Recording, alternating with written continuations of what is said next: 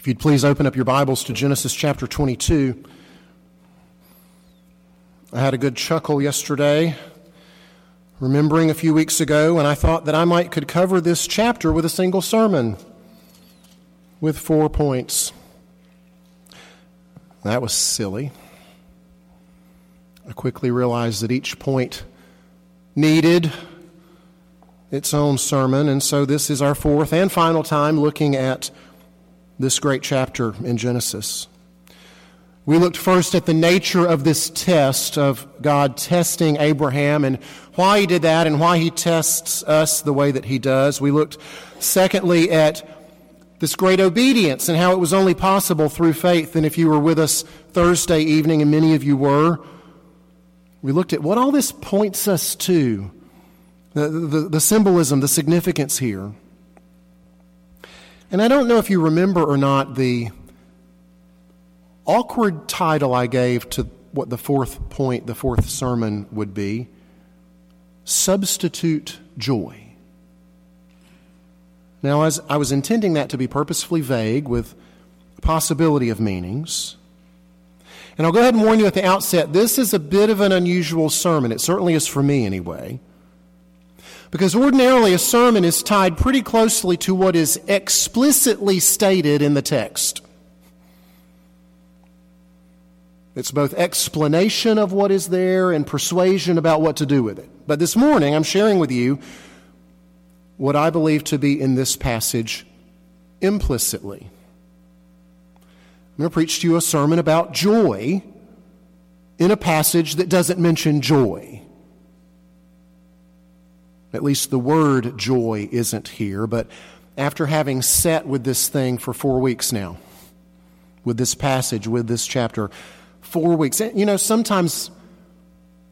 oftentimes I think that's what we're really supposed to do with Scripture. Just sit with it for a while. Not hurry and read it and check it off and turn the page and go to the next chapter. This is not a microwave. It's not going to give you what you want in a matter of minutes. It's a crock pot. Right? It takes all day long sometimes. And the end result is wonderful. But if your approach to Scripture is more like, all right, here's my field manual, here's my basic instructions before leaving earth, Bible, and you open it up and you're like, what are my marching orders? And all right, off I go. Well, I'm afraid you're missing out on some pretty beautiful things, some pretty important things. We might need multiple interactions with the same passage. Maybe that's why the psalmist said God's word was his meditation all the day. I think that joy, without a doubt, is here in this passage,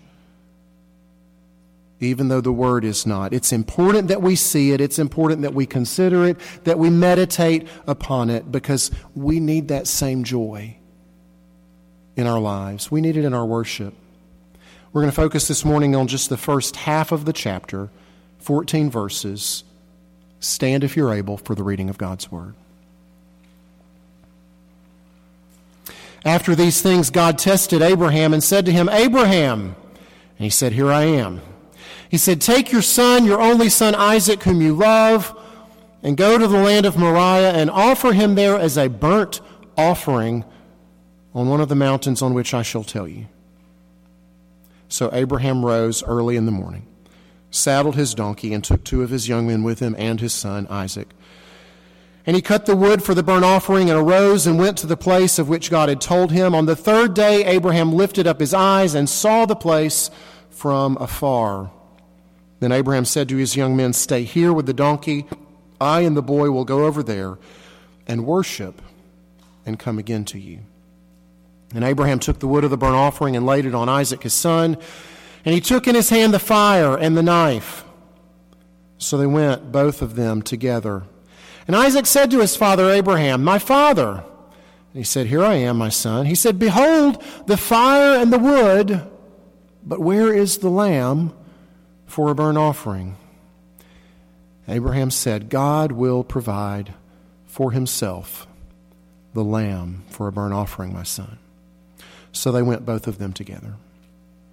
When they came to the place of which God had told him, Abraham built the altar there and laid the wood in order and bound Isaac his son and laid him on the altar on top of the wood. Then Abraham reached out his hand and took the knife to slaughter his son. But the angel of the Lord called to him from heaven and said, "Abraham, Abraham." And he said, "Here I am." He said, "Do not lay your hand on the boy or do anything to him, for now I know that you fear God, seeing you have not withheld your son, your only son, from me." And Abraham lifted up his eyes and looked, and behold, behind him was a ram caught in a thicket by his horns. And Abraham went and took the ram and offered it up as a burnt offering instead of his son. So Abraham called the name of that place, "The Lord will provide." And it is said to this day, "On the mount of the Lord it shall be provided." May God bless the preaching of his inspired, inerrant, infallible, and authoritative word. Let's pray again for the help that we need. Oh, Spirit, would you come in power? Would you indeed, as has been prayed already, open blind eyes? Would you unstop deaf ears? Would you cause the ears that have heard this 100 times but never believed it or trusted it to hear it today as if for the first time? Would you cause the ears that have heard this and trusted this already to hear it and trust it afresh? Would you cause ears and hearts who've heard this before and have become bored with it to hear it today and rejoice as if for the first time? Would you exalt the Son in the process of this? Would you bring great glory to yourself and good to your people? We ask in Jesus' mighty and powerful name. Amen. Please be seated. Substitute joy. Now, I don't mean by that something that takes the place of joy, like a substitute teacher takes the place of the regular teacher. No. I mean joy in the substitute. Again, not explicitly stated in this chapter, but I would argue it's here implicitly.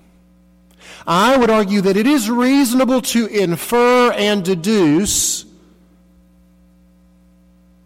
the joy that is here. Now, what is at least closer to being explicitly stated, though technically these words don't appear either, would be the grief, the anguish, the pain that Abraham goes through because of this very severe test. This test of his faith, of his obedience. And we covered that at some length in the first sermon.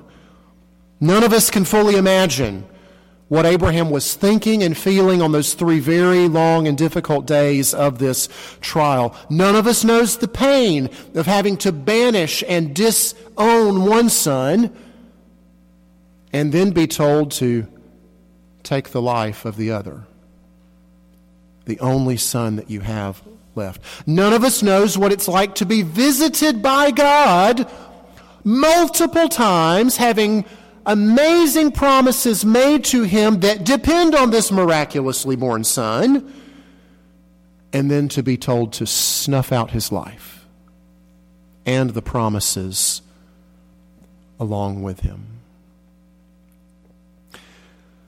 One thing that I read early on in my study of this chapter and that I kept going back to was how Matthew Henry described this. And I didn't put it up on the screen because I just want you to hear it. Maybe if you're the type that you would close your eyes as you heard it, if it would help you to put yourself there, then do that. It is necessary that a sacrifice be bound. The great sacrifice which in the fullness of time was to be offered up must be bound, and therefore so must Isaac. But with what heart could tender Abraham tie those guiltless hands hands which had often been lifted up to ask to be picked up, lifted up to ask his Father's blessing, stretched out to embrace his Father, and were now the more tightly bound with the cords of love and duty. However, it must be done. Having bound him, he lays him upon the altar and his hand upon the head of his sacrifice, and now, we may suppose, with floods of tears, he gives and takes the final farewell of a parting kiss. Perhaps he takes another for Sarah from her dying son. This being done, he resolutely forgets the emotions of a father and puts on the awful gravity of a sacrificer. With a fixed heart and an eye lifted up to heaven, he takes the knife and stretches out his hand to give a fatal cut to Isaac's throat. Be astonished, O heavens, at this, and wonder, O earth. Here is an act of faith and obedience which deserves to be a spectacle to God, angels, and men.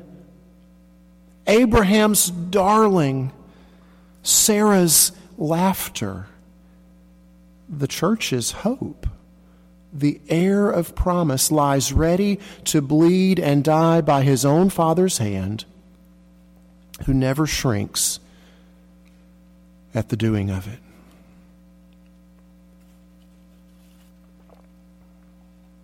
Can you think of something in your own life that has brought a tremendous sense of joy?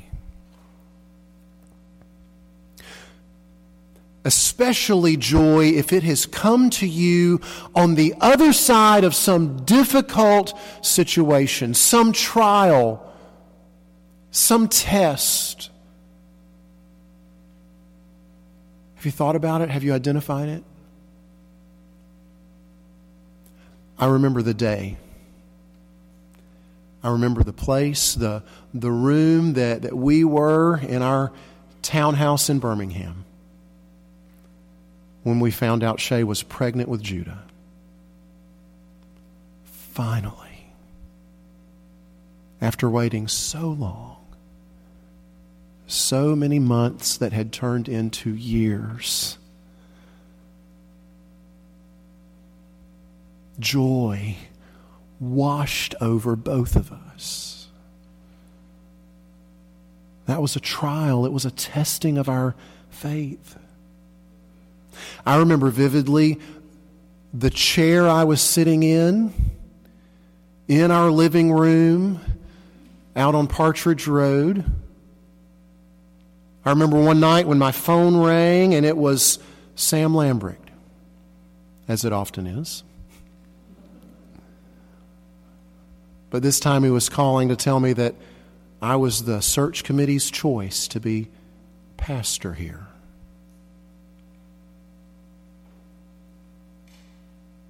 And the joy washed over. The relief that came on the other side, that was a test. Admittedly, it pales in comparison to what Abraham went through, but it was a test of our faith. It was a trial. But the joy, the relief that washed over in that moment was palpable. It's unforgettable. What experience of joy do you remember like that, so vividly? What trial did it come on the other side of? Now imagine Abraham here when smack dab in the middle of this severe test, a voice comes from heaven and says, "Stop! Don't do it!" I kind of wonder if in that moment, was he confused? Was he even annoyed, maybe? What now? Here I am, I've steeled my resolve, I'm getting ready to do this thing that I don't want to do, and you're interrupting me. What now? But then he lifted up his eyes. Friends, can you possibly try here with me? Let's try to put ourselves in his shoes. Let's try to see this through his eyes. With those eyes of his that are filled with stinging, bitter tears of grief. And they look up and they catch the first glimpse of that ram and they realize what it means. Can you feel in your own bodies what he must have felt? How he probably didn't even realize that every muscle in his body had become so tense from the stress and the anxiety, from the adrenaline. And he sees the ram and he realizes it's a substitute for his son. And like a wave washing over his body, every muscle that had been rigid relaxes. And his heart's so filled he thinks it might explode because of joy. I know he experienced joy in that moment, even though the word joy is nowhere to be found in this text. He experienced that moment joy in the substitute, and it was life-changing for Abraham. In that moment, he caught a glimpse of the gospel of the Lord Jesus. We talked about this Thursday night. It's kind of crazy. 2,000 years in advance, he gets a glimpse of Jesus. He knows what's going to go down in the gospel. He saw the ram and he got a glimpse of gospel beauty and glory. Jesus tells us, as John records in John 8:56, that Abraham saw Jesus' day. He saw it and rejoiced. He saw it and was glad. It's got to be this moment right here. This moment when he looked up his eyes and he saw the substitute. Y'all, joy ought to be no less life-changing for us. Joy in the substitute ought to be no less life-changing for us. Let me make this important connection. I propose to you that Abraham's joy was an intense joy like he'd never known. Not even the joy when he found out Sarah was finally pregnant with Isaac. That joy must have paled in comparison to this joy. This joy must have pegged the meter. It was off the charts. Why? This joy is great because the danger was so great. This joy was immense because the need was so immense. Abraham was seconds away from doing it. Going through with it, the knife was in his hand. He'd raised it up to get the thrust necessary to bring it back down. Friends, in your mind's eye, can you see a holy and a righteous God angry with you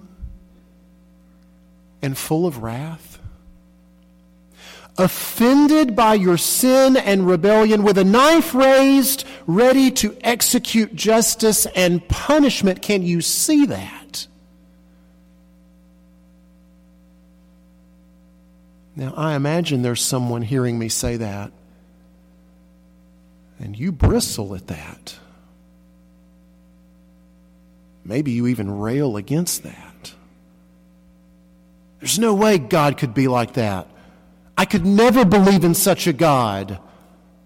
Well, friends, we don't get to worship the God of our own imagining. We don't get to create a God that we wish was. We have to deal with the one who is, the self-revealed, uncreated one, and it is true because of our sin and rebellion. Every single one of us is in great danger, grave danger. And friends, it is realizing the greatness and the reality of that danger that is directly proportional to the resulting joy. Joy in the substitute who rescues us from that danger. Something else that Matthew Henry said about this. He said, the more imminent the danger is, and the nearer to be put in execution, the more wonderful and welcome the deliverance. Friend, if you are not filled with a deep, deep sense of real joy, perhaps the reason is you've underestimated, you've under-realized the greatness of the danger that you face apart from Christ, your substitute. Because I don't know how you experience a rescue like that from such real and imminent danger and not have a joy that matches in intensity. Your very life has been spared because of your substitute, because he died in your place. Right? We sang of it earlier. Such beautiful lyrics. When Satan tempts me to despair and tells me of the guilt within, upward I look and see him there, just like Abraham looked up and he caught his first glimpse of that ram. Upward we look and see him there who made an end of all my sin.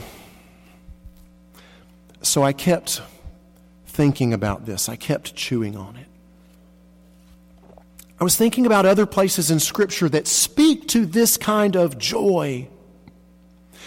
There really are multiple layers of and reasons for this joy. And so I've already mentioned this first one. This first reason is this avoiding death that we deserve. Our substitute dying in our place. So that's one layer, that's one reason for tremendous joy. But there's another angle that we can look at here, another reason, another layer for joy. In another sense, we already are dead. Scripture speaks of us like that too. Of us being dead in our transgressions and in our sins. Dead as in spiritually unresponsive. No pulse. Annie, are you okay? No, we are not okay. We don't seek God. We don't even naturally see our own need. We don't even see the danger because we're dead. And so in order to see that, we have to be given new life. We have to be brought back from the dead before we can see our need or understand that rescue's been provided. That's another layer. That's another reason for tremendous joy. We've been brought back to life. Long my imprisoned spirit lay. Fast bound in sin and nature's night, thine eye diffused a quickening ray.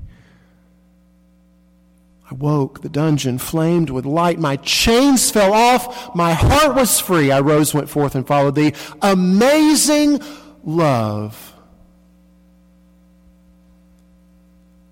How can that not give us amazing joy? At being given new life, amazing joy at being promised another resurrection, right? So one death that we don't have to die, one resurrection, if you know the Lord Jesus, you've already experienced another resurrection that is promised, not just spiritually, but physically. When these old dilapidated bodies wear out and finally give out. One day we will live again.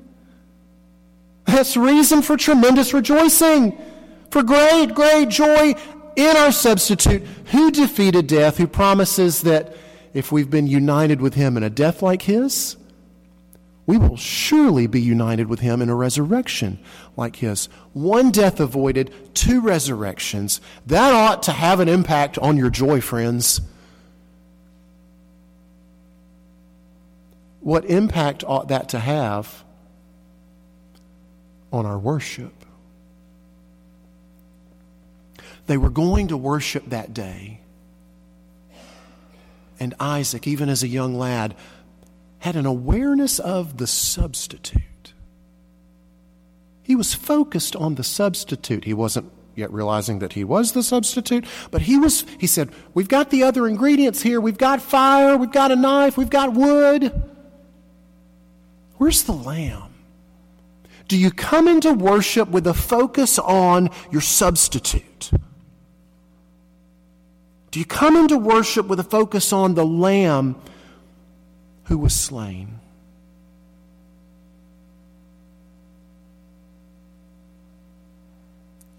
Is there a deep and intense joy in our midst when we gather for worship? One of the other passages that I went to this week as I marinated and meditated on this was where there was another father who experienced great joy over the life of his son. It's Luke 15. It's the prodigal son. And the father, at the return of his son, he likens it to a resurrection. Do you remember that? Remember what he said? He said, "For this my son was dead and is alive again. He was lost and is found." And then what happened? He threw a party. He said, we need to celebrate. In his great joy, there was great celebration. Would you say that our worship resembles a celebration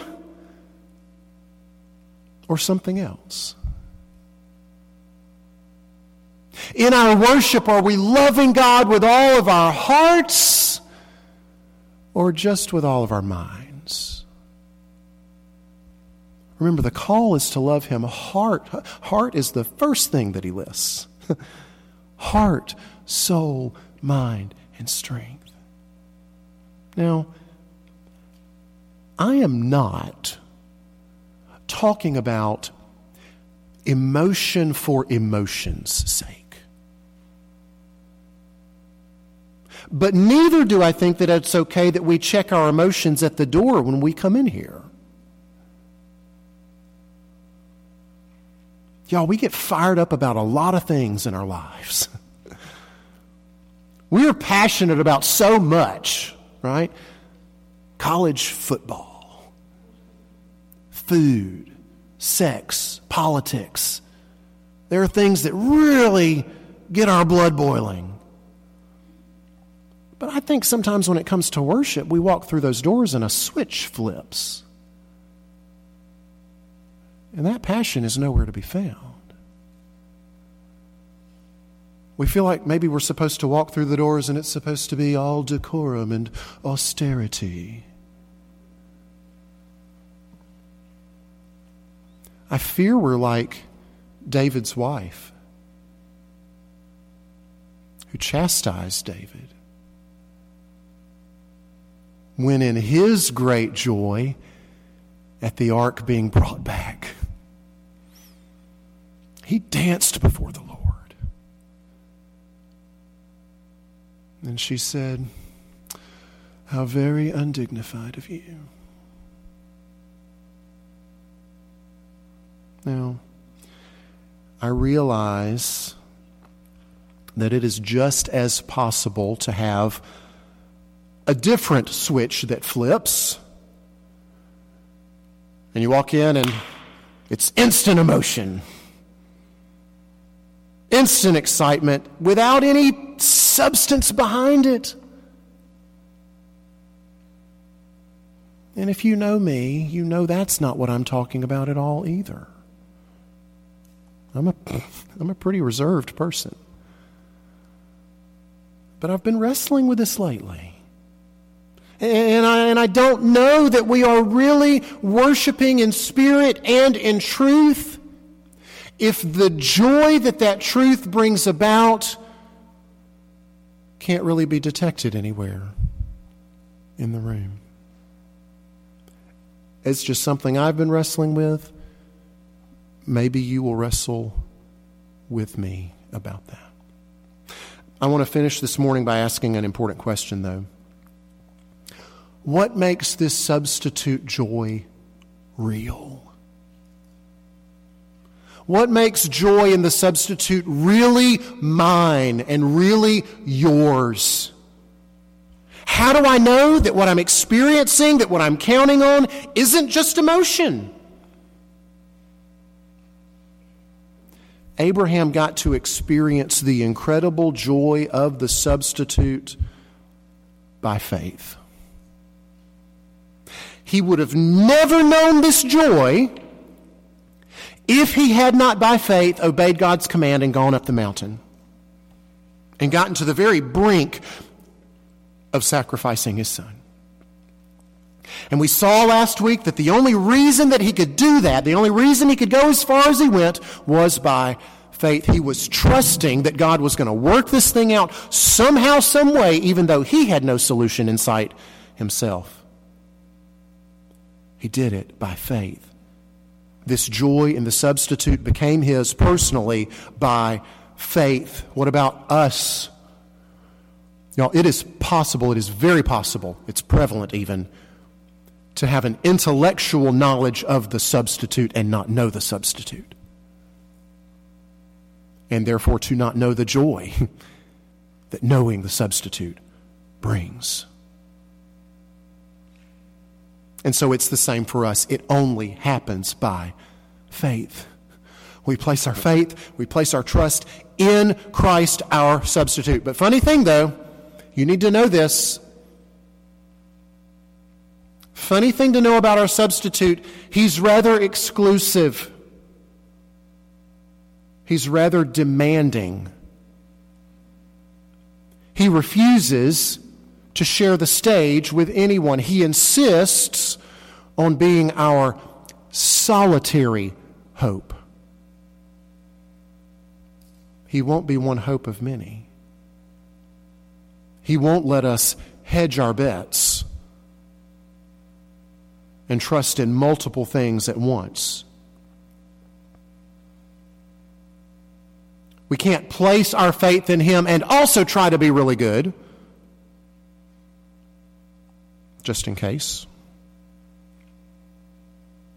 He will be all or he will be nothing for us. Lo, the incarnate God ascended, pleads the merit of his blood. Venture on him. Venture wholly. Let no other trust intrude. None but Jesus. None but Jesus can do helpless sinners good. Would you do that today? Would you venture wholly? Would you put all your eggs in his basket? Would you realize the depth of your danger, the intensity of your need? Would you cling to him as your substitute? And then would you respond to him with the joy that clinging naturally brings, a joy of the same degree and intensity to match the danger and the need that you've been rescued from. Oh God, we don't want emotion for emotion's sake.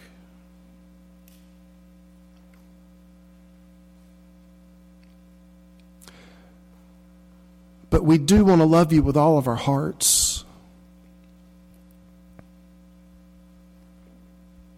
We do want to celebrate as if we were lost and now we've been found. As if we were dead and we've been raised to life. As if we've been promised that one day after these old bodies wear out, we'll be raised with Jesus forever in glory. Oh, Spirit, would you grant faith that we might believe?